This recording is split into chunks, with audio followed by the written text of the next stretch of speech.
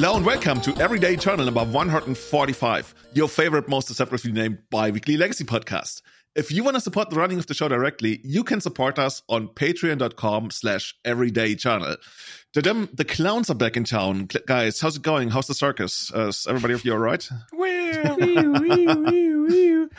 the monkeys. Oh, that's the police. Sorry, not the clowns. I got confused there. Yeah, is that a band? The Arctic Monkeys. Well, okay, I've never seen monkeys in a circus. Yeah, right? that honestly, it would be pretty fucked up, honestly. Yeah. I always see like elephants and giraffes and lions and things, but never monkeys. You know how the biggest circus in Germany is Circus Krone? I don't remember. I think they still do animal shows, but yeah. I mean, who doesn't? Right. Yeah, I do animal shows in the But afternoon. also, when was the last time you actually visited a circus? 15 years ago, I want to say, or something. But I didn't even pay for it. I don't think I've ever paid to go to the circus. You're a baby 15 years ago. Actually, yeah. We were all babies 15 years ago. Obviously, we didn't pay for the entry. No, the thing is, actually, I remember it was in 2003-ish, and my friend was dating this girl, and she invited him to go. But then he realized, it's not a date, but she's also bringing her sister and her friend's sister and everything. And then he invited all of us as well, because he thought it's going to be awkward. And then he dropped out, and now we went with this girl and her friends that we didn't even know. Who the hell are you? And that's how I met my first girlfriend. We were told to wingman tonight. There's no wingman, so this is just us now. Here we go. Yeah.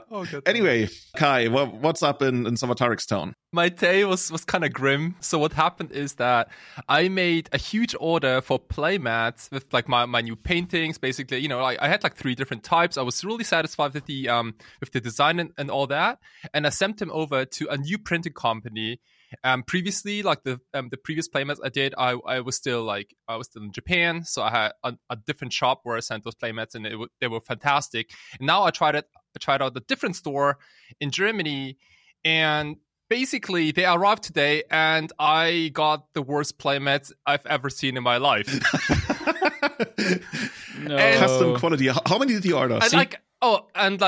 So I made an order for more than 60 playmats. So that's that's $1,500 approximately. I gotta elaborate what happened, right? Because maybe some of you listeners have already ordered a custom playmat or something like that, because most of the time those printing services, they give you the option to print like 1 or 2 playmats. Maybe you want to give something out for a friend, or maybe you have a legacy gang or whatever you have, and you gotta have those playmats ready, right? So I know that every printing company has different printers, and sometimes those printers have certain, some printers print a little darker, lighter. They have less saturation, more blah blah blah blah blah. It's all different, right? And I asked them, I printed playmats in the past, and what do you think? Are the playmats going to be less saturated or darker or lighter? And they told me that they're definitely going to be darker and less saturated. By the way, saturation means that a color is vibrant or not. And we've heard about the concept of colors. Yeah, and they told me that they're absolutely going to be darker and less saturated. So I was like, okay, well, I'm gonna just boost up the saturation and make the playmats way brighter than they are, so that the outcome is kind of neutral, if that makes sense, right? Yeah. And what happened is that the playmats arrived, and they looked exactly like the files I sent them. So they're way too saturated and way too bright, and they'll actually look like dog shit. But do you have one? You can actually know. I can show one in the camera right now. I mean, I don't know if you guys can, I mean, if you're not posting them on Discord or on Twitter, I won't. But them. Basically, this one is way too yellow. This looks like somebody pissed on your playmat. Yeah, thank you. That was me. No, that was the printing company. No, but I seriously, when they arrived, I felt like pissing on them almost. So have you talked to them already? Yeah, so that's what I'm in between. So I sent them an email, said, hey guys, you told me specifically that they're gonna be darker, blah blah blah. I even sent them the different types of files I had, the original one, and then the one I made specifically for this order. And now we got real deep to the German customer service account, support, whatever it's called, because they just sent me a 1-line text of, so how much did you boost it up? And I'm like, guys, that's not even the point. The point is that you guys didn't tell me the truth. anyway, so like I got really frustrated today. So I went to the gym. I worked out really hard for 2 hours. Felt really good about myself later. Then I had like the unhealthiest meal ever, which was 2 burgers. So like why the hell did I even work out? But yeah, that was my day. So any advice for anyone who's also thinking about like printing playmats and things? Please don't copy my mistake. I hope that I can like somehow like return this order and get like new ones. But gosh. You know how it's gonna work? Like once you're gonna be really big, those are gonna be like the thought after misprints, right? I mean, you know how Visions has like the darker ones and the brighter. Actually, nobody cares about like a darker and brighter prints of Magic cards. That's one of those things that nobody ever really cared. You're trying to make him feel better about it, though. I mean, that was a yeah. I guess the lesson is get a sample. Thank you, like, Dad. Get one made first. I should have totally done that. It's very helpful advice now. I know. Speaking of, well, hopefully they'll sort you out. Yeah, I'm gonna figure it out somehow. But you know what? That reminds me. There's like this infamous set called Summer Magic, which is exactly that, right? Like it's a. Do your playmats also say like 1994 on the Summer bottom? Playmats. Oh gosh, I don't even know what's so special about those Summer Magic cards, but I know that they're crazy expensive and only a few people have them. And even basics are. They basically were throwing them out, and a couple of people picked them up from the trash, and that's how they survived until this day, and that's why they're so rare. Oh, that's awesome. So I'm gonna throw out all the playmats out of the window, and whoever catches them is gonna like resell them for like $1,000 or something. Dude, that's a real business plan. And then you'll be like, "Oh, why didn't I keep some?" I should try the same. Like, can you give me the address of the company? No, I should like, Infinite money glitch. I should throw them out and just pick them up myself and go like, "Hey, dude, I picked them up." Yeah. Okay. Callum, how's it going for you? How's London? It's okay. I was going to be a bit doom and gloomy, like, "Oh, I've had a crazy week at work," and well, it's nothing compared to you two. You've actually got real problems. Do I? Oh, no, I feel I'm going through a bit of a stretch of like. No, everything's good here. One of the guys at work's been off, who I usually cover, and it's been intensely busy, so it's just been tiring. Nothing too badly. I'm in a bit of a period of like Warhammer events every single weekend for the last few weeks, and this weekend is Warhammer Fest, which is a huge thing in Manchester. So I've been kind of just not playing as much Magic recently and practicing for that and stuff like that. So still waiting for that hopefully Q3 when Chaos Defiler is going to have Magic Online. Dude, seriously, like when they phrased it as quote unquote hopefully Q3, I was like, dude, this is going to be like December or something. Yeah, quarter past December. I'm like, actually, on that note, like I'm just playing a lot less of Magic Online, and I don't even want to play Painter on Magic Online, and it's getting really frustrating talking to people about the decks. I'm just like, yeah, in paper you'll play this, Magic Online you'll play this, and then when you're having a conversation in Discord, and then someone says, oh yeah, but I play this, and then you're like, well, do you play Magic Online or do you play paper? And it's just so much back and forth, and it's just putting me off playing the game, honestly. Like, it's not to the extent where I'll actually stop, but it's just I'm getting a bit from what I can totally see that, right? 3. Yeah. I'm having the same kind of conversation with a friend of mine every time we talk about something. He's like, why are you not playing this? And I'm like, dude, this is first of all not available, and second of all, Glamita on Magic Online. Everybody like runs Emrakul and stuff. But anyway, you guys, you know what I wish? Like every time I hear those kind of stories from you guys, I feel like we gotta like invent something that can basically record. I guess it's simply like a mic. We need to record whatever we said about a deck, and then we can like replay it to whatever person is asking the same question, because I think like it happens a lot at Magic events where people discuss decks and strategies and so on, and like at least 20 times about the same topic throughout the whole day, right? And I wish I could just repeat myself clicking that button. Dude, you can truly do that, right? You put some kind of, I don't know, app on your phone where you have like 10 buttons and it plays different pre-recorded sound bits. Yeah. But somebody's like, Kai, so should I play like Personal Tutor, Turbo Doomsday, or should I play like Doom Power and stuff? You're like, click, blah, blah, blah, blah, blah, blah, blah. Like you come back 10 minutes later, it's like, okay, thank you so much. Right. And then your phone is gone.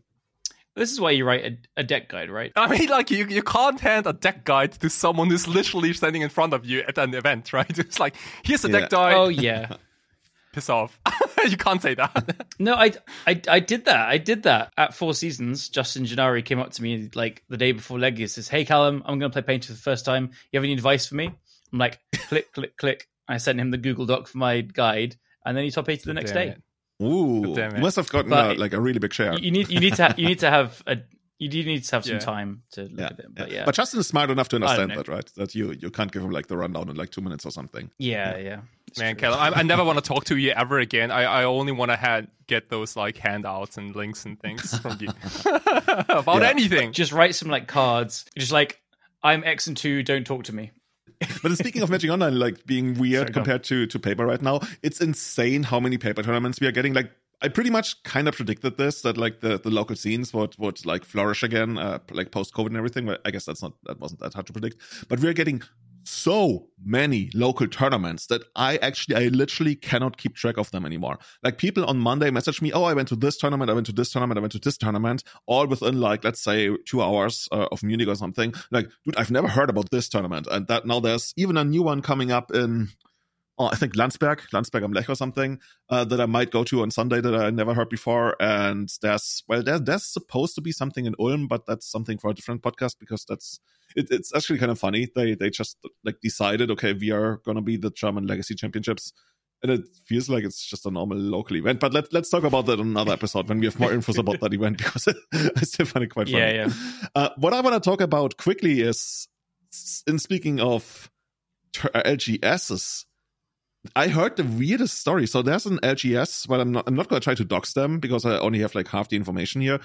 And they have basically like they allow EDH players. So they have like EDH players at their shop, like most shops do, and those EDH players play with proxies, like not counterfeit cards, like straight up proxies. That's the first mistake, allowing EDH players. I'm joking. And now there's another shop, literally, I want to say like 4 hours away or something. And they threatened to sue that LGS because they are allowing proxies, because they are saying, oh, the player base is now gravitating towards your shop and not my shop, and this is like costing me business, yada, yada, yada. I'm like, what the fuck, guys?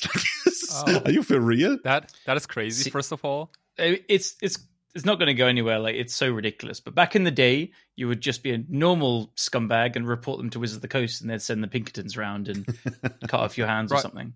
But now, like, it's so much more normalized. Yeah, all I know is that in order to become a WPN store, you have to follow like certain rules to apply for such a status. Because I think once you are a WPN, and I'm no expert by any means, but I think you get like special like bonus treatments, like early access to, I don't know, like products and but maybe more products, stuff like that. But it is crazy hard to achieve that WPN standard, because like your store has to be super clean, you know, like nice tables, has to be a decent amount of lights, blah blah blah, but also the exclusion of anything that is not official, basically, right? Yeah, that's right. I was wondering, because apparently there's like no proper guidance from Wizards about how to handle this, because whenever you look it up, and I even like Saffron Olive like talked about that, and he sent me an article from Wizards from 2016, which for all we know is the last time they really spoke on this.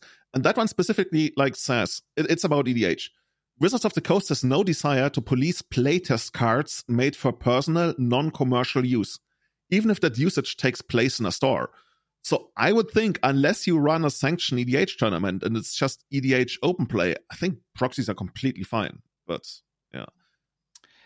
It's I think purposely a gray area. So we had like a few things on this topic. Like, so Kai, you're right. You a WPN store gets like promos and stuff. This happened with where we play our Legacy on Tuesdays.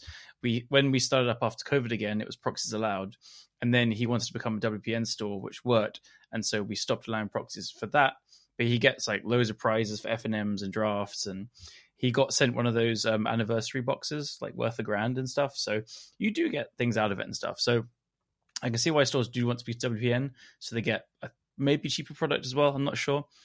But on this note, there's a big store in Wales. Like, it's very, very big. I think it's going to be one of the biggest WPN ones in the UK. And they were going to put on some similar to the London events, like Proxies Allowed, Local Legacy kind of thing.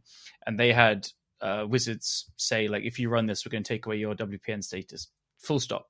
And they tried to talk to them, tried to not bargain, but like try and come to some agreement. But Wizards just like didn't reply straight up.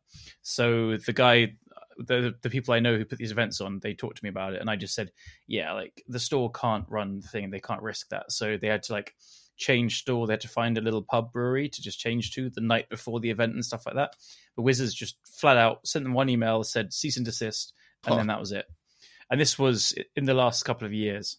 So, yeah, but that was about an event, right? But I'm talking about like casual open play that's like not sanctioned or anything.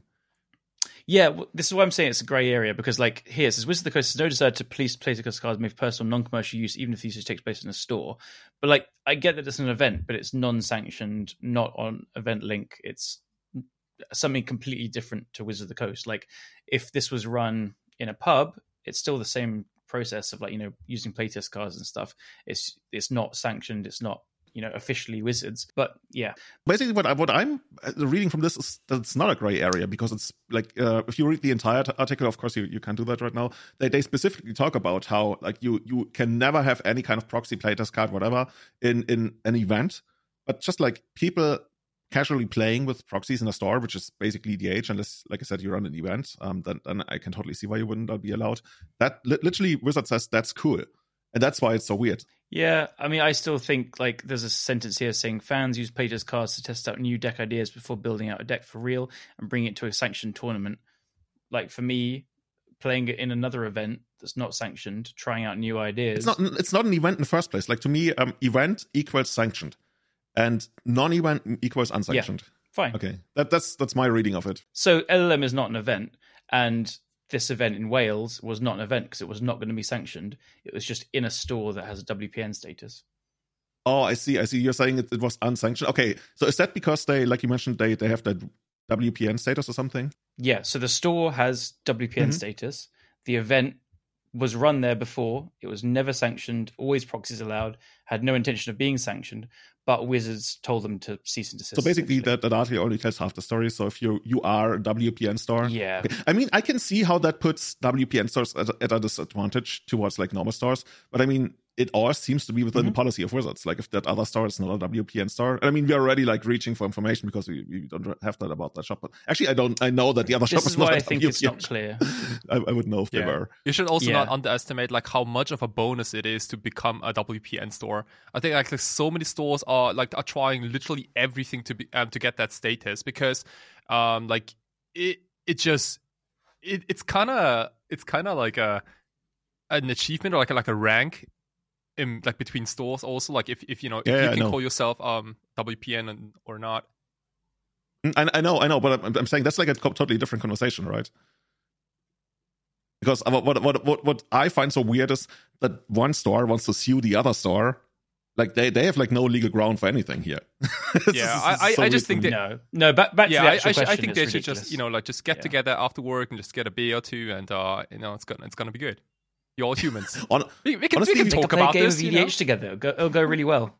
Honestly, if you want my actual opinion, from what I've heard, which stores are involved, I think one of the stores is literally just like talking shit and trying to like, you know, intimidate the other and be like, oh, we're going to come after you. And we have no idea what we're going to do. I bet there's something more that's like one of the stores stole like a Thursday Modern Night or a scene or like something like that. They took some of their customers. And it could be like the fact that whatever this store is doing something so ridiculous, like threatening to sue. My assumption then is this: they're a shitty store, and there's a better store further away, or whatever, and everyone's like, "Let's go to the better store." And then the shitty store is like, "Why are you stealing our players?" And it gets even more shitty. But this is jumping to. And the weird part is like the other store is also like 4 hours away, and you're like, "What the fuck, guys? Like, can't you get along? Yeah. Like, what is this shit?" Anyway, it's one of these stories that you hear about. It's funny to laugh about, and then nothing happens to the stores, and nothing happens, and it's just like. You guys are silly. That's what I expect, right? That's what I very much expect. Yeah. Cool. Yeah. Exactly. In other really, really awesome big news, Kai, we are going to Spain. Viajar a España. Yeah. I started like learning how to count in Spanish. Oh, how deep can you count? Oh, like to 3. That's I stopped at 3. I'm gonna do 4 to 6 tomorrow, maybe. Okay. You're getting deep. You're getting uno, dos, and tres. Yeah. God damn it. I'm so proud of you. Like, I think my little niece can actually count further than you. Spoiler alert, though, I have never been to Spain, which is crazy. Given that I lived almost like 20 years in Germany or like in Europe. I've never been to any part of the Spain. I didn't even know how Spain looks like, honestly. Are you fucking kidding me? Yeah, no, dude. I had like no idea, but I'm really stoked now. Like I've been to Italy like a million times, but I've never been to Spain, which is really. But has there ever been a Legacy GP in Spain? Because I can't. Yes, 2010 Madrid. Oh, God damn it. I was a baby back then. It was at the time, it was the largest ever, 2,228. In the first 3 rounds, they didn't have enough chairs. Some people had to play standing up. No way. Are you kidding me? Look at Julian be able to just like rattle off like how many players there was. It was my first GP ever. And I had 3 buys, so I didn't have to play standing up. That was amazing. Oh, I have so many good memories of that place. That is insane. They've done lots of big GPs in Bilbao as well, I think. Right? They must have. I think remember. the Barcelona and the Madrid GPs are always like super popular. God damn it. From what I understand. But yeah, this is cool. I was planning to come to Impact Returns until I have other plans at the same time now. The joke is I tried to come, but they're like, nope, Callum, you're not good enough. We're getting the 2 best hosts, right? So yeah, you can argue about that, but yeah. So the reason we're talking about this is something special. We're not only going there to Impact Returns in the northwest Galicia of Spain to be there, but Kai and I are actually going to be commentating, right? We're going to be commentating the Legacy events. There's going to be the Spanish Legacy Nationals on Friday. There's going to be the big Legacy event on Saturday. And I think there's going to be a really big Modern event. I think the Modern event, last time I checked, they were close to like 300 players at the last instance of the event. And this year, it's the 10-year anniversary of Impact Returns. And dude, I've been so excited for this. Rumkor, who ran the 4 Seasons stream last 2 times, or maybe even more often. He's involved with organizing this. And when we were in Bologna, like we started talking like, hey, we want to promote this event. And like, I could even imagine just like flying out there as a commentator because it was so much fun for me at 4 Seasons. And yeah, long story short, Kai and I, we're going there from the 7th to the 9th. The events are going to be on. Kai, I think you're also going to have like a booth, right? Yeah. First of all, I'm super, super honored to have this chance to be live on the stream together with you, Julian, because like you and I, like we kind of we know what's going on, like we gotta figure it out, Hopefully. I'm super stoked on this. Famous last words. And yeah, you're right. I'm gonna be there covering the Friday Spanish Legacy Nationals and the Saturday Legacy main event with you. But on Sunday, I'm gonna be doing something different. I'm gonna be at the same location, but instead of the commentator booth, I will be at my own booth, the Salvatorix booth, where people can directly challenge me and where I sell tokens and my new stickers and hopefully my new playmats. I don't know. That don't. This is free money, everyone. Yeah, this is going to be July in Spain. Everybody's going to be wearing sunglasses. So like, even if they are super bright, your playmats, they're just going to look normal under sunglasses. Yeah, just like you should be like, this is special Kai style. Yeah, just leave them on cool. Like for the rest of your life. But yeah, especially inside. So I'm not gonna be playing any events there. But again, like talking to a bunch of people, and hopefully on Sunday I can connect with as much people as possible. And whenever you guys got a minute or or maybe 10 left or so, just stop by, say hi, and maybe we can get some games done. And in preparations for that, because of the direct challenge, I also bought a new legacy deck, like an entire new legacy deck, which is completely off anything that I've ever done in Legacy so far, because for the last 10 years I've only cast Brainstorms and Ponders, and now I picked up my very first non-Brainstorm, non-Ponder deck. Guys, guess it. The baby's growing up. Thank you. Whoa, this is actually like, this is really hard to figure out. Like, it's not gonna be Death in Texas for sure. Dude, I'm never gonna play Thalia. You kind of played Elves for a while, but I guess you didn't really own the deck. Now I do. Oh, it's elves? Yeah, dude. You're going to be playing elves. It's elves, dude. It's elves, and I love it. Like, Glimpse of Nature, dude, I'm in love with Glimpse of Nature. That's like Ancestral Recall on steroids. Yeah. I love how we, like, basically... So is this where I need to pick up a Dark Ritual deck? I was going to say, we switched Julian's come to Painter, Kai's come to Elves, and I need to go and get a Dark Ritual deck. Yeah, you better hurry, dude. Yeah, I hear Heartless Summoning is really good. Oh, well... You know what? I swear to God, I just finished building Cephala Breakfast like 2 days ago. Oh no, you're kidding me, dude. So we're going around. Oh, dude, I want to see you playing elves. Like, also, like, the funniest thing to me is whenever I watch somebody playing elves, they later tell me, did I do this right? Did I do that right? I'm like, dude, I didn't really watch that closely. Oh, dude, you could just do random stuff and yeah, exactly. That's amazing, dude. I am excited to see you in action. So people can come to you, and they're gonna have like 4 main deck plague engineers and everything. Yeah, and that's when I switched to Doomsday or Cephala Breakfast. I'm gonna have Doomsday. Like that's the reason why I bought the deck in the first place, right? I'm gonna have 2 decks ready for Legacy, and then I'm gonna choose one of them at random, so that people can. People gotta have like 4 plague engineers and 4 archive traps in their main opposition agent. No, if anyone wants to beat Kai, play the mono black stompy deck. So you got like main deck plague engineers and opposition. That's agents. Actually quite brutal. Yeah. Okay. So maybe we should quickly go over how you can actually come to Impact Returns, because Impact Returns is taking place in Narón, which is a suburb of A Coruña. That's, like we said, in the very northwest in Galicia of Spain. And the easiest way to get there is you fly to A Coruña. You can also fly to Santiago de Compostela. And from there, I think from A Coruña, it's like really not far, right? I think we're getting picked up, and that's the easiest way to get there. There should be a lot of international flights going there. And yeah, then you are in the place where you can win 4 invites to the European Legacy Masters. The crew of the Spanish ELM, they have put together an overview, and like you can win 1 slot in Barcelona, 1 slot in Bilbao, 1 slot in what the fuck? Swans this? Sorry, Arcanist Project. I love you guys. I have no idea what this is.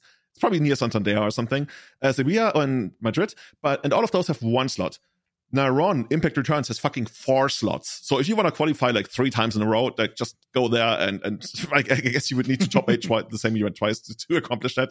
But come there, hang out with us. I'm actually going to go to Portugal on a 1-week vacation afterwards. That's something I'm super excited for. Never been to Portugal. Heard so many good things. So that's my first time for me. Kai, have you ever been to Portugal? No, not yet. well, what is Portugal? You remind me of Czech Grealish. Have you ever heard of Czech Grealish? Is that next to Portugal? No, yeah, close enough. He's an English footballer. He was like, I think a year ago, he was bought by Manchester City for 100 million euros. Oh, God damn it. And the guy is lovely, but stupid as a rock.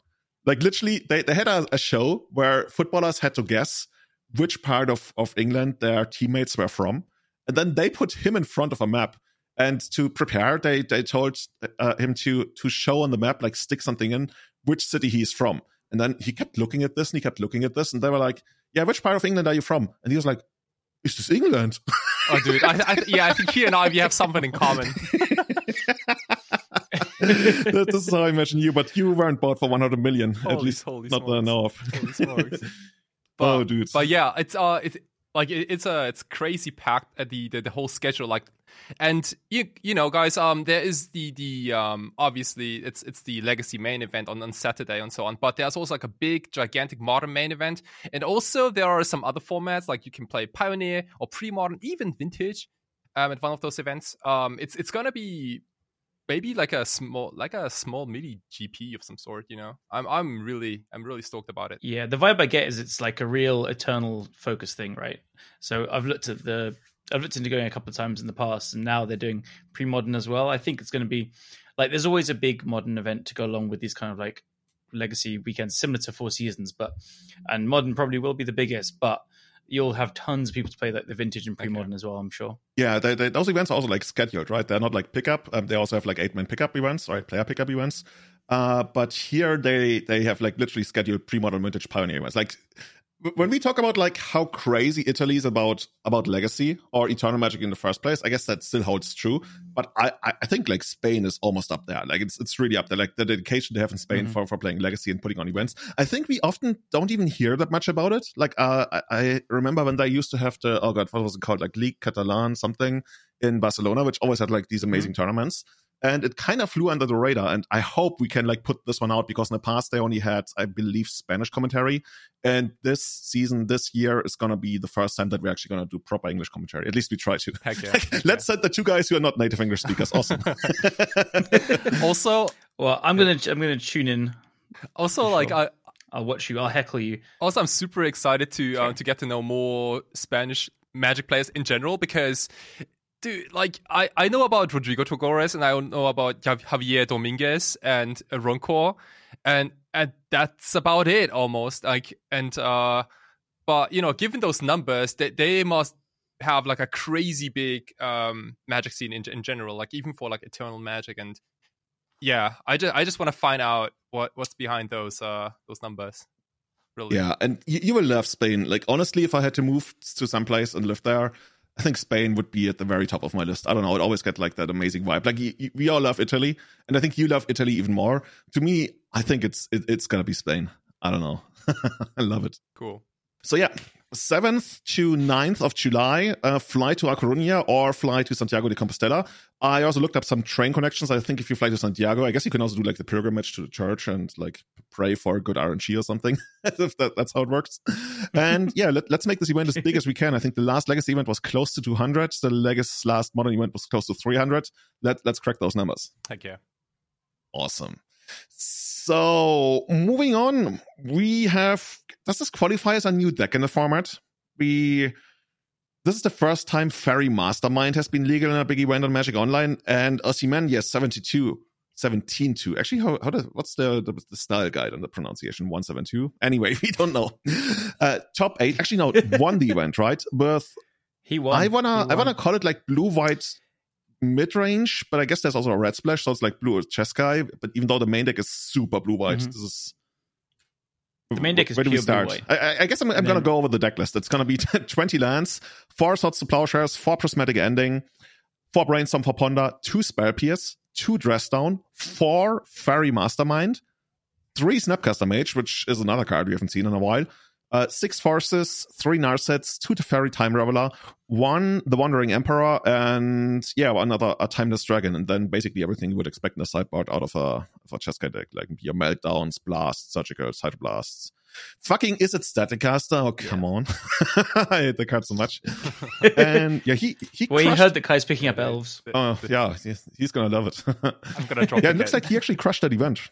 Like this like, I don't know why. You know how I'm not a fan of control decks, but this doesn't really give me a strong control vibe. I don't know. Maybe yeah, it should like be. Like the deck doesn't really look like it has a strong finisher of any kind. I'm Well, the Wandering Emperor kinda is, right? Yeah, it's like the Entreaty Angels of 2022. That's a good way to put it. But like Faerie Mastermind pretty much looks kind of similar to like Vendilion Click and those like old blue-white mid-range / control decks. 4 is a pretty bold number, and I don't know how much this deck can like abuse the Mastermind ability. Definitely, this deck definitely doesn't run out of cards. It's like a combo with Narset. Oh yeah, it's pretty good with Narset. Yeah, you just like activate it on their turns. You draw a card, they don't, and then the Faerie will be replacing itself as well when it flashes in against lots of things. Like the format has tons of card draw, like not on cantrips as well. So like, you know, playing against loads of Baleful Strix decks, or like Staff of the Storyteller, or Fable of the Mirror Breaker, or 8 casts with their Bulbuls. Like there's so many things in the format that draw cards, even Elvish Visionary.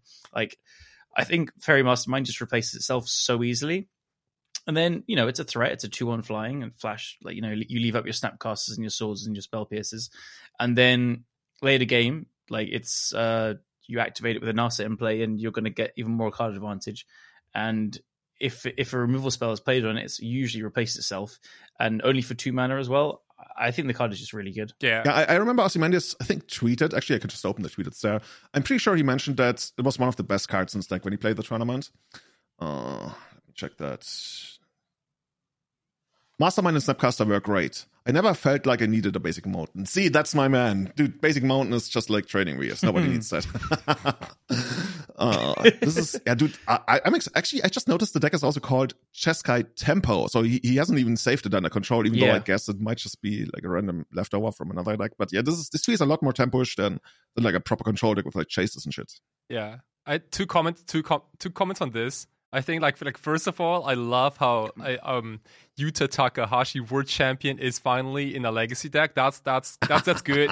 What sucks though is that the card is in the wrong deck. It should, like, I was so hyped to see like legacy fairies, you know, like after like a 10-year break or something like that, and now people just like, you know, just jam it in instead of whatever stuff of the Storyteller, and it could be like Spellstutter Sprites I'm just saying, like, give me those Bitter Blossom spec and Spellstutter Sprites, dude. I'm here for it. Man, Bitter Blossom has not aged well. That card is pretty weak. It doesn't even see play modern. The biggest problem of Bitter Blossom is that it's in black. I could actually see it being played in blue, kind of. I don't know. I mean, it's still not good enough, but it would be a lot more playable. I mean, yeah. there are better cards, but... I mean, yeah. I mean, come on, Kai, be the change you want to see and build fairies. Do Fairy Doomsday or something like that. Like, I'm gonna do the Mastermind thing first, and then I'm gonna, we're gonna both draw a card, right? So I'm gonna dig into my Doomsday pile a little bit, just a tiny bit. No. That card is going to be so annoying to play against. What we are seeing is, in Legacy right now, we have so many different, Tundra-based decks. So we see this, and I think this deck is good.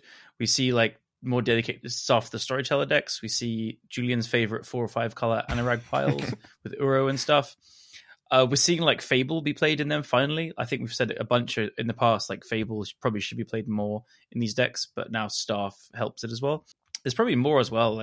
There's just a ton of different and, in my opinion, viable tier 2 plus ways to play kind of brainstorms, Source Splashes decks. It's pretty interesting. So is this something you would be excited about picking up? Callum, I know you've recovered from your blue-white deck times, but yeah, I would be. I have a really weird bias where I love straight blue-white decks, and I'll say that this is blue-white. Sideboard is different. I can have red cards in the sideboard. I hate Jeskai decks. Something icky about them. I can't explain it, and I never really liked 4-color very much. Unless they were Deathrite or Mana Dork kind of. Let the hate decks. Flow through. But straight blue-white, I still love. Whenever I see straight blue-white, I'm like, oh, is this going to be some kind of back to basics shit? I mean, first of all, it looks pretty beautiful. Yeah. I don't find Haymakers fun either. Back to basics, and I hate the Narsets here, but I realize that it's a really good card and it works with Faerie Mastermind. But I I love Snapcaster Mage, Faerie Mastermind, Dress Down, Spell Pierces. I love that kind of playstyle. So I'm actually looking up how expensive Faerie Mastermind is right now. It's €7, €8, something like that. Okay, there's apparently 4 different printings. I'm not even going to pretend I know which one is which. That's just March of the Machines extras. I think it's going to be good in March of the Machines promos, March of the Machines promos version 2. This is ridiculous. That's just normal now, I think. Yeah, it's just there's only 4 versions. So my sweet summer child. Okay. I was just closing off saying I'm excited to see if Faerie Mastermind goes in any other decks and stuff. Yeah, I was thinking maybe it goes into some sideboards, but I love seeing it actually making an impact on the main deck because I think that's where it's the strongest, because then it can serve as sideboard slots, which is something I'm addicted to. I love sideboard slots. When I come home, I just I take out my sideboard and look at the sideboard oh, so many sideboard slots. Oh, that's so good. Yes, show me more sideboards. There's few things that can get me as excited as looking at a really strong, powerful sideboard. So speaking of awesome tech coming out of Japan, we just had the, I believe, 22nd God of Legacy tournament go down in Tokyo. That's right. And for those who don't know, a quick rundown is the God of Legacy is a person. There's literally a person who's reigning over Legacy in Japan. And every quarter, they have a tournament where they crown the runner-up, the challenger. So you have, in this case, 239 players playing for a chance to challenge the god. That's right. Which is the most fucking flavorful thing ever. And if you become the god, then for the next quarter, I think they put up your picture, right, in the tournament hall or something. And for the next quarter, you play all Legacy events for free. You don't pay entry, which is you play any event, any Magic event for free. Any, not even Legacy. You can play drafts and things. I think that's how it even works for drafts. But yeah, any tournament. There would be some people who would totally abuse this over here. Dude, or sign up to every draft drop in the first round. Yeah, I would probably just move to the store, just with my blanket, and you just grind every day. So good. And also if you play so much Magic tournaments for free, you always have a decent chance to keep that title because you played so much Magic that you got a lot of reps. You know what's going on, and love it. Yeah. So in this case, we had the winner of the Challenger tournament, and that was Takahashi Hirota. Was that good, Kai? Wait, hold on. Would you agree? Say again?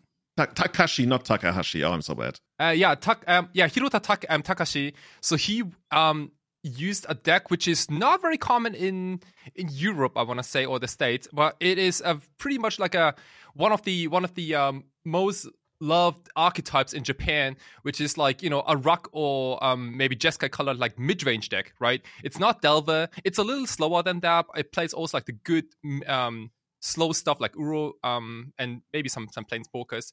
It is rock mid-range featuring like Tarmogoyfs and Uros in there, but it's still like a little bit of like a stifle wasteland deck, and does a little bit of this and that. And I also saw like the interviews, and that guy literally picked up the deck, I think like a day before the tournament, because he doesn't really play a lot of Legacy, which is really wild to me, how someone who doesn't really play a lot of Legacy just picked up a deck like this and just crushed the whole tournament. And he became the god after that, because he defeated the current god 3-0, and the current god was on a 4-color Yorion deck, which I believe is pretty tough matchup for a rock mid-range deck, because the Yorion deck is, again, a little slower and bigger than you. But you got to rewatch this game. Still beautiful. He won 3-0 in the finals, right? Yeah, dude. How does it work? Do you play like a best of 5 with like 2 match games like unsideboarded and then 3 sideboarded? Exactly. All on camera. Okay. You have 2 pre-board games. You have 3 sideboard games. You know each other's deck list, but you know them. Actually, do you? No, maybe you don't. Maybe you know after the event. But the current god has to submit the deck list before the new challenger tournament starts. So you as the god, you really don't know what deck's gonna be way up there to challenge you. So the Yorion 4-color player had 2 containment priests in the main board, so for example, and which was a master read, I think, because if you look at the metagame breakdown, the 2 most played decks at the God of Legacy on Saturday were Reanimator and Sneak and Show. That is like, dude, that was crazy to me. Like how someone had such a big read on the metagame, because I would have never guessed that Reanimator and Sneak and Show were like number 1 and number 2, the most played decks. So wait, you're saying that person played 4-color Control? Oh yeah, there is 2 copies of Containment Priest in the main. Yeah, holy shit, dude. You got a lot of slots though. Yeah, like the rest of the deck. This is something that Japanese players just do quite regularly, and I think there's a weird thing where, and I'm going to say Europeans here, like almost too proud in a way to do something so divergent in case it goes wrong, and then you look really stupid. Whereas this is just genius, really. Like, and Sneak and Show is pretty popular at these that I can understand as well. Oh yeah. So yeah, amazing. Oh yeah, and then speaking of the 4-color list, it's actually not like what I would call like Anorak pile. This is 4 copies of Staff of the Storyteller. I don't know if he actually picked it up as well. 2 copies of Leyline Binding, 2 copies of Prismatic Ending, 4 Swords, of course, 2 Minor Misstep, and then how many 7 Planeswalkers, like 3 Minsk, 2 Teferi, 2 Narset, and 3 copies of Terminus. I could actually see how this deck, wouldn't have the best matchup. Like usually when you talk about like 4-color Control against like rock mid-range, we would certainly agree that 4-color Control is in a better spot. But this also has like a lot of cards that's just like trade 1 for 1. Like what's actually your card advantage? I guess Library and Staff of the Storyteller. Right. And then Minsk is like the big thing, but that's also going to be hard to resolve, especially against there are spell pieces in here, right? Yeah, here's this thing about Silver Library, right? Oh, like, if you have like a 4-color Yorion deck with Silver Library, and then a slightly faster, like we're still talking like Tarmogoyf, Dragonflight Chandler, Uro type of like mid-range fast Temur deck. Like you can, like how you use Silver Library is completely different, I think. Like the Tarmogoyf, Dragonflight Chandler player can easily draw 8 every single turn, while the Yorion player, well, not every time, right? Like you gotta be careful about your life totals, and like that's exactly what happened in like I think the 3rd game or so, where there was a Silver Library and the Yorion player just really didn't have the capacity to draw extra cards because there was so much. Like Tarmogoyf was no joke. Tarmogoyf looked so good versus Endurance. Holy crap, that was insane. Yeah, we talked about Tarmogoyf in the last 2 episodes, right? How he's back and he's mean and he wants revenge. Yeah. Also, one thing about Tarmogoyf, I think when we talk about Tarmogoyf, we always think of Tarmogoyf as a 4/5. That was like the default for Tarmogoyf back in the day. Now it's rather common that Tarmogoyf is a 5/6. because of things like Mishra's Bauble, for example, because of things like Civil Library, you see more often. More Planeswalkers. More people play Urza's Bauble too, or, Embry, those kind of cards. Stuff of the Storyteller. It's just a lot of different card types that just fuel Tarmogoyf, dude. And battles as well? Not yet, but they were talking about it. And in fact, like some players even tried out battles in Legacy. I think there was this... one deck I've seen is the deck that uses the battle that basically works like a Green Sun Senate to get Vampire Hexmage into play. And then you can use Hexmage on a battle, and then you get like a giant creature or something, like an 11/11, or if I remember correctly. It's a big dinosaur or something. I play that card in Commander. Sweet. So yeah, I've died to that thing a couple of times already. So I don't know. Maybe that's a thing now. Yeah. But get ready for battles. But yeah, about the event, I'm so stoked to see more than 200 players. Actually, how many did we have? 239. That is a crazy high number. And like all I could see is that everyone was so hyped about Legacy right now that Vibe Plume is gone and Expressive Iteration, like people had a lot of breathing room to just go with old techniques and like old styles. A lot of just hidden gems here and there. It was really, dude, honestly. Like, when you say hidden gems, like, we had a deck in the top 4 that's, you might have heard about this, Ad Nauseam Tendrils, and, like, that deck list is wild. It doesn't show up on MTG Top 8, maybe they're gonna add it on later, but if you actually go to the website and you check it out, it's Ad Nauseam Tendrils, barely, because it plays Grape Shot, it plays Pair of Dice Lost, it goes back to, like, the old days, like, over 10 years ago, like, it plays 2 Chance and 1 Silence for protection, along with some discard. It has a Gemstone Mine in the main deck, which, like, used to be the Epic Storm thing, like, 15 years ago or something, right? But it's basically 4 color because it's splashing that white for the chant effects. And in the sideboard, we see 2 Touch of the Spirit Realm, 1 Shadow of Doubt, and 1 Soul Partition. And, dude, I don't even remember what Soul Partition does. I think it removes something from the stack, and then the opponent can, 2 mana instant, 1 colorless, 1 white, and then the opponent can replay it for, 2 mana more. Wait, Callum doesn't know it by heart? Yes? Oh, okay, awesome.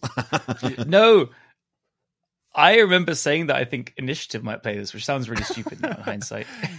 You guys know what? The craziest part about this deck list, I think you guys missed it completely, but there is not a single Underground Sea in this deck list. What? And that is good that we have you on the podcast. That is so wild to me. Like, Underground Sea is the dual land for Ad Nauseam Tendrils, and it is completely missing. Instead, you get a Scrubland, a Tundra, a Volcanic Island, and a Bayou. Dude, same thing. That is so wild. Honestly, that feels like some kind of challenge. Like, hey, can you top 8 with Ad Nauseam without the basically signature dual land for it? Yeah, dude. Is there any Watery Graves? There's no Watery Graves, unfortunately. Yeah, that was like the first thing I checked. But dude, this deck list is wide. So I know the player personally, Sekikawa. He has been playing Ad Nauseam Tendrils exclusively and no other deck. I've never seen him play anything else for, I want to say, like 5 or 6 years at this point. And the Roman Empire. And if you got only this one deck in Legacy, your deck list might look like this after a while, because you have literally no other deck you can tune. You have only this 175, so you gotta have 10 ideas, and you gotta just jam all of them at the same time. But honestly, that's so crazy. Like this mana base, I'm far from an Ad Nauseam expert, so I'm probably whatever.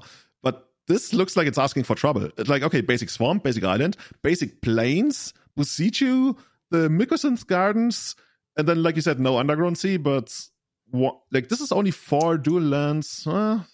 Actually, I don't want to call it a budget. So it's still Volcanic Island, Tundra, but dude, this is and to add to that, this player went undefeated in the Swiss, right? They went 7-0-2 in the Swiss, so basically 7 wins, then drew twice into the top 8, and lost in the top 4 to, I believe, was it Blue Red Delver? It might have been. Lost to Blue Red Delver, which lost then in the finals. But Kai, help me out. What's going on here? Why do we see a Grape Shot in the main? Right. So you already touched on a few cards here. So the Grape Shot is there to combat Veil of Summer. Still, I think that's some leftover brain damage. I'm gonna say the word again. Ever since the printed Veil of Summer, if you're a Stone player, and you combo out for, it takes you like 5 or 10 minutes, and the opponent taps 1 green forest to cast that spell, you probably want to leave the room immediately, right? Because it is such a bad feeling, and Grape Shot is basically plan B. I think previously we saw a Burning Wish in that slot, which could get a Grape Shot, but overall, like the amount of times where you actually need Burning Wish for a Storm spell was rather rare, and like also having red mana after Burning Wish was also like an issue unless you have like Alliance Art Diamond. So there were a couple of like issues here and there. Grape Shot did a pretty good job just killing random things here and there, and also acted little bit of like a second tendrils in some games. We all know about like the good old grinding station from 2000. Tendrils into Grape Shot. Hell yeah, dude. Or rather, I guess Grape Shot. Everyone who knows about like how powerful 2 Tendrils of Agonies are on the stack can probably imagine what Grape Shot does. Right? Yeah, do we like have enough fast? Yeah, I guess we do have enough fast, man. You got 4 Dark Rituals, 3 Cabal Rituals, 4 LED, 4 Lotus Petal. We got a 1 of Mox Diamond, I guess, in the 4-color deck. Not a problem. I like how there's Pair of Dice Lost. Like, it's probably the hardest card to cast in the entire deck. But I wonder if that's a concession to, or rather the lack of Underground Sea is a concession to Pair of Dice Lost, because that card doesn't, I guess it still casts it. It just like doesn't help you with the 2 green. And yeah, that card is another thing that we can't have on Magic Online. Our Eternal Witness here support, Benjamin Kruber actually won the, I don't know what they call it, like the Rosenheim Legacy Battle. And he played a 4-color control deck with Pair of Dice Lost. And I played against him at Etc. last time. And that card was nuts. Like, he agreed it was like very, very much win more at the last time. And he said actually like it actually did something significant and not just win more. But what I totally forgot, like no matter what you like roll, you literally take back all of your lands. And in this deck, you also take back like all of your Lotus Petals, all of your LEDs, I guess LEDs you will rarely take back, but still, this is I wonder how legit this card is going to be in Storm. Oh, it's pretty nuts actually. Like it's Past and Flames for LED, so to speak. I think it reminds me of Ill-Gotten Gains a bit, like way back in the day when people had like Past and Flames for if you have a bunch of rituals, but sometimes you have like tutor and like multiple diamonds, right? And that's when Ill-Gotten Gains kicked in. See. So you can kind of do the same thing with Paradise Lost. It's been a while since I cast Ill-Gotten Gains, though. By the way, we as a community, like the 3 of us, gonna decide that we're just gonna call it like Paradise Lost and not Pair or Dice Lost. Wait. Okay, never mind. Paradise? yeah. It's Paradise Lost. Paradise, yes. Okay, yeah, it took me like months to actually realize that that's like a play on words. Right. But even here, like you see in the sideboard, you see like 2 copies of Containment Priest, like the same read of the 4-color control player who had 2 Containment Priests in the main board, right? I just like every time I see this and then I see the metagame breakdown, dude, it just blows my mind how people have such a soul read in the metagame, playing cards like that. Like playing Hate Bears in Storm is, dude, that's really deep. Did people used to play Lavinia for like mirrors and control? But it's a bit different. By the way, in 9th place, there is a Rug Midrange as well, but with 4 Faerie Mastermind. That's pretty cool. Dude. Oh, dude, and 4 copies of Stifle, 2 copies of Sylvan Library, 4 Daisies. Yeah, it's similar-ish to the first place list, right? It's more like streamlined with what it tries to do. And there's Murktide Regent. Oh, actually, the first place deck doesn't play Murktide Regent. That's somewhat lower to the ground then. But I guess Tarmogoyf, you talked about how Tarmogoyf is like easier to like resolve and keep around, whereas the Murktide is a little bit harder to make work, especially in multiples. Not so much, but dude, I'm just like I'm so much in fucking love with Tarmogoyf. I want to see Tarmogoyf. Kai, can we interest you like in playing Tarmogoyf on elves? Dude, I just bought 2 Tarmogoyfs last week. See, I can read your mind. I had to buy them. Which ones did you get? Oh, like Future Sight only. Maybe I've never mentioned this, but I only play first print cards. So even if a later print has a better artwork, which I think is mostly true especially for like a lot of like Secret Layer stuff, I love some of those things. But even for Brainstorm? No, Brainstorm is the only card that break the rule. It's Mercadic. Dude, Brainstorm, there's only one true Brainstorm, though, and it's Mercadic Masks. That's literally the same for me as well. Yeah, like, I'm at the very same exact position. The only exception I make is Brainstorm. Yeah, dude, and no one can stop us. Was it like D. Teresi or something from Mercadic Masks? Yeah, you know all the artists. Yeah. I'm similar as well, but I'm getting less. Like, even I've got like some new cards recently. I've got Chromoxes, Ensnaring Bridges, Defense Grids in front of me. I got this week, and always just like I'll even pay a bit more for the original ones and stuff. But Mercadian Masks Brainstorm is where I make exception as well.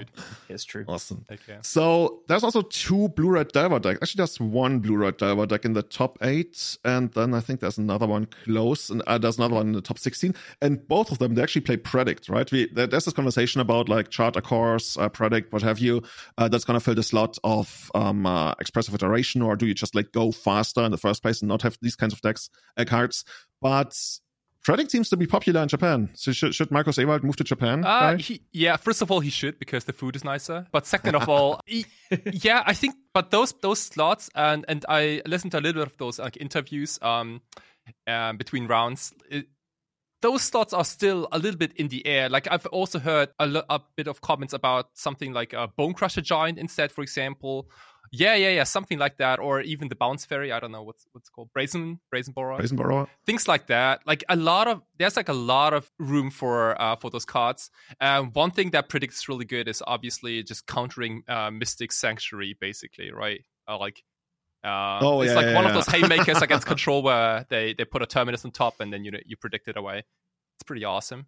But I just don't think that Delver is solved yet. It is pretty much up in the air. Like the second place Blue-Red Delver deck doesn't even play the quote-unquote regular Blue-Red mana base. It plays a mountain and island main and a snow-covered island in addition, and 3 volcanics. No steam vents. Like this deck looks pretty like Blood Moon-ish to me, but there is no Blood Moon. So yeah. So what's going on? Is the sideboard like super? I guess they have like Brotherhoods and Sulfur Elemental. Oh, they have a lot of faith in Death in Texas. Yeah. Okay, I can see. Like when I played this, I certainly understood why I wanted like the 5th dual rand, which is why people sometimes play steam and stuff. What? I guess Go ahead. No, I was just gonna say, maybe the idea is that you grind them all with Predict, but then again, Predict is just a 2-of, so it's probably not something you build your mana base around. So yeah, I'm not sure.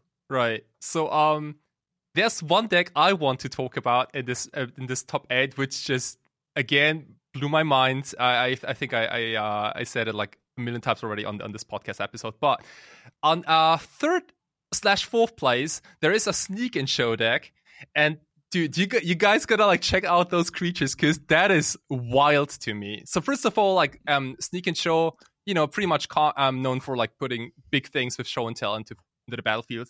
Wasn't with our Sneak Attack, right? There's also like Fable of the Mirror Breaker for some, as like an additional like business spell. But the core is the same. And now we go over the creatures. We got 10 of them, which is already quite a lot, right? 10 is quite a lot. The first one's my favorite, but it's all very normal, right? Isn't So it? Totally normal stuff here, right? We have Embercools and we have a Gristlebrand.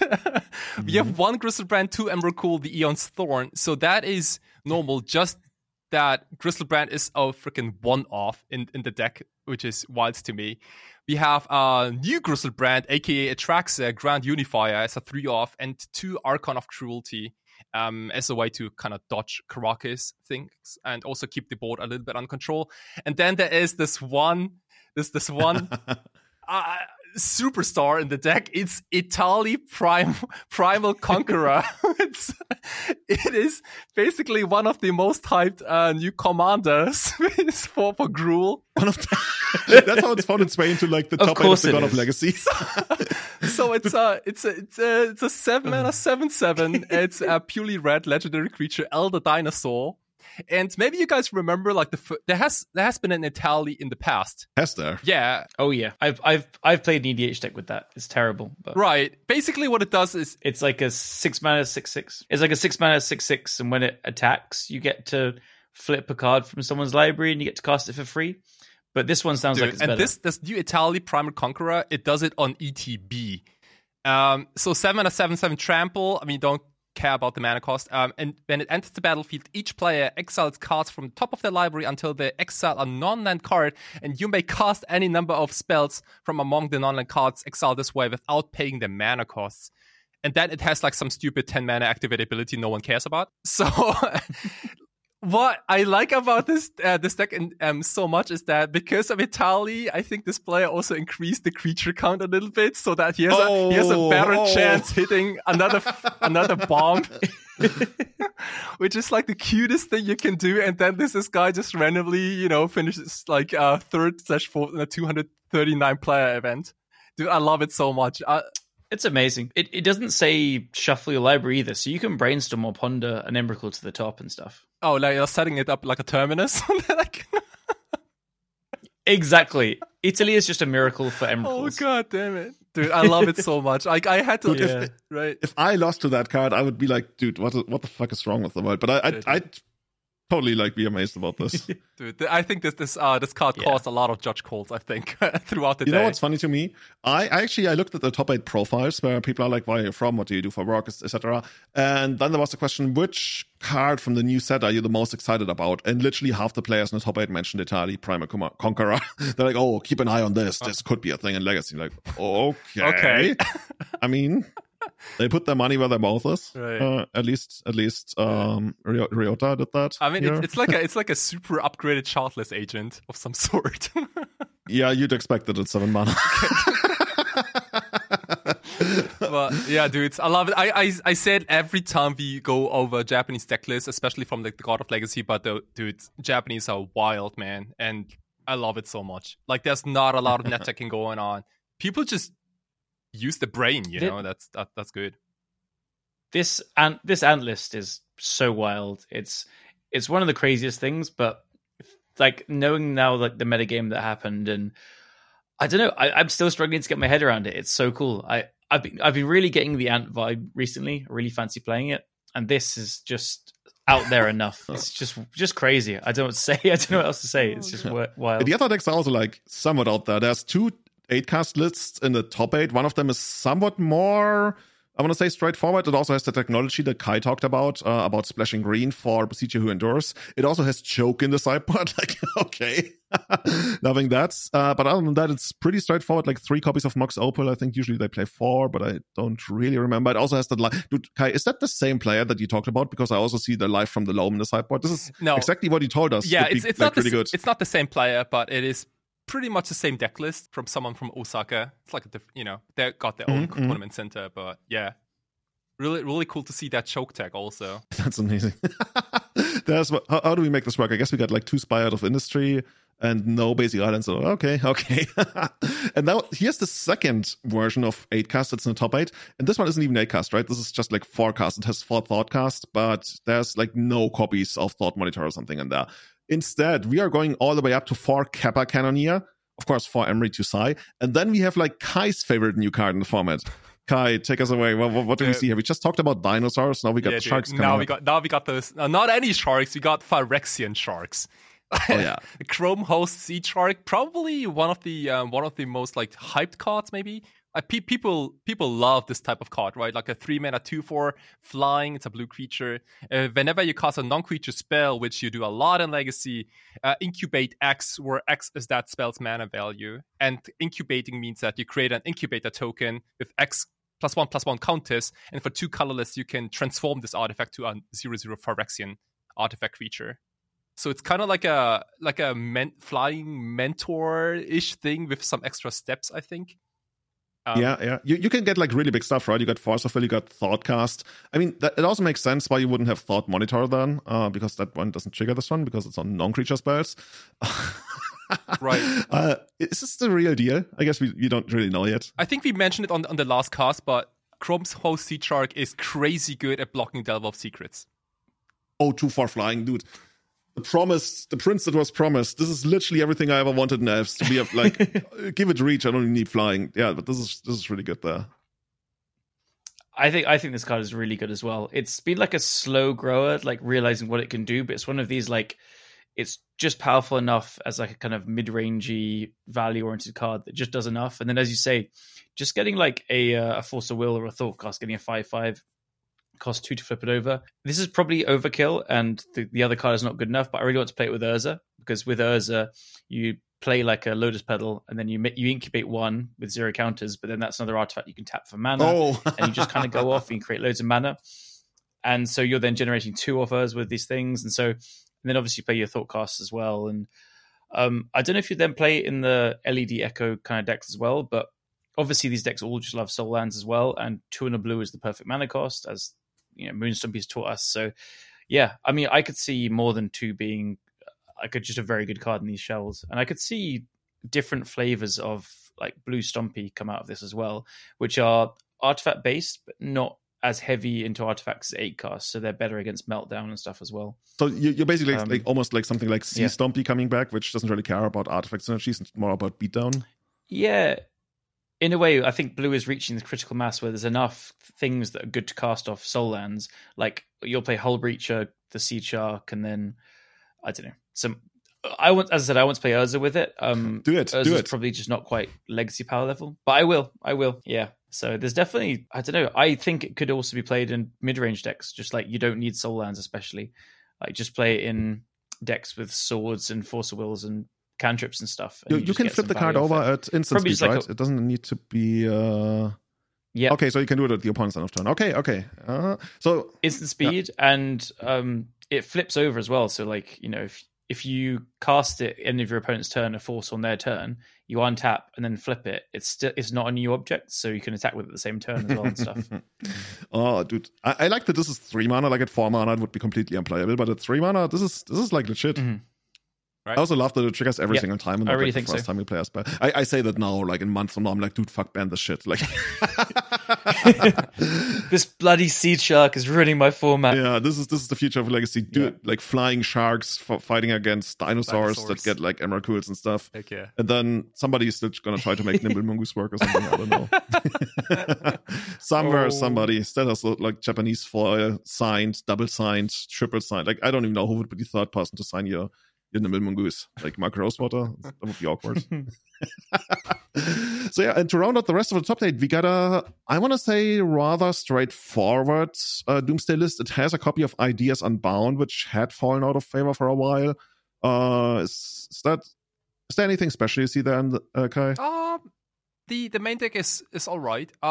It's all right. It's all right. The side, notice this slight bit of criticism. The sideboard has like a tech Callum introduced to the Legacy world. I think a couple of weeks ago. It's the Doughty Voidwalker as a 3-off, which I'm super pumped about. Alongside 3 copies of She-Aldred. So like there's so many creatures. Even like Thassa's Oracle, like almost the entire sideboard are creatures. What the hell? blue black beatdown. Here we go. Like we talked about this a lot, right? I've lost my fair share against these Doughty Voidwalker sideboard decks with Painter, where you sit there and you feel like, okay, I got everything covered, except for like 3/2s hitting your face every single turn. Heck yeah, dude.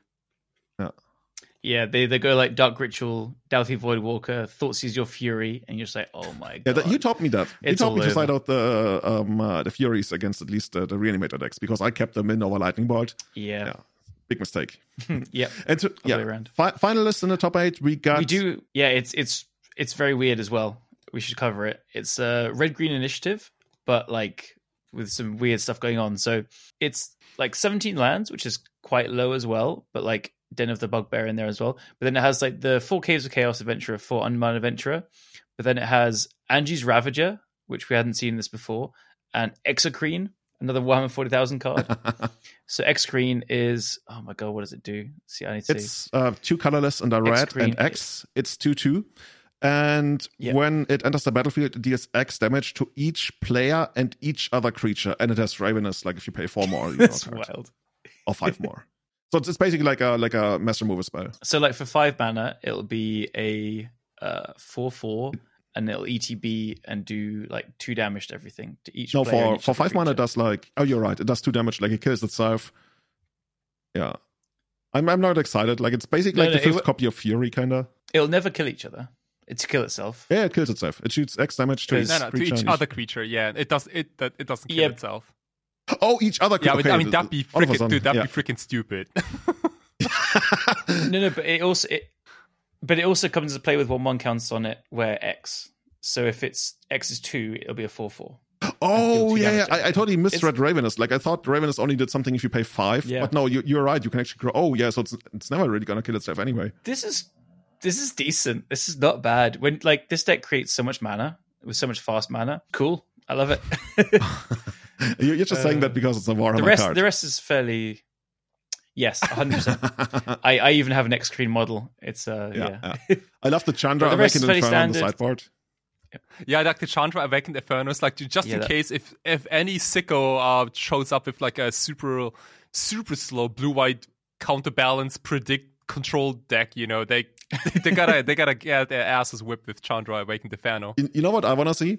I want to see like a situation where the Tiger Initiative player plays the Chandra, resolves it because it's uncounterable, +2s to give the control player just one emblem for 1 damage a turn, and then it gets hydroblasted, and that emblem still wins the game in the long run. I want to see that.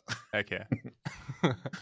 Yeah, that card kills pretty quickly. Like I assume you would have something out like Chalice maybe, so there's not going to be any blasts flying around. So this is just like, this is insane. Like, yeah, you're never going to get to... yeah, I was going to say, can you prismatic ending it? Yeah, 6 mana, probably not. You need to find another color, I guess. But overall, I'm more on the side of like white-red initiative. But yeah, this made top 8. It's not bad. Yeah, I guess that's what I want to say. Get your X screens now. Yeah. I wonder how many people actually misread that card, because I tried to read it to you and I made 2 mistakes on describing the card. It doesn't shoot itself and it grows, and I missed both of those. I'm a horrible player. Should feel bad.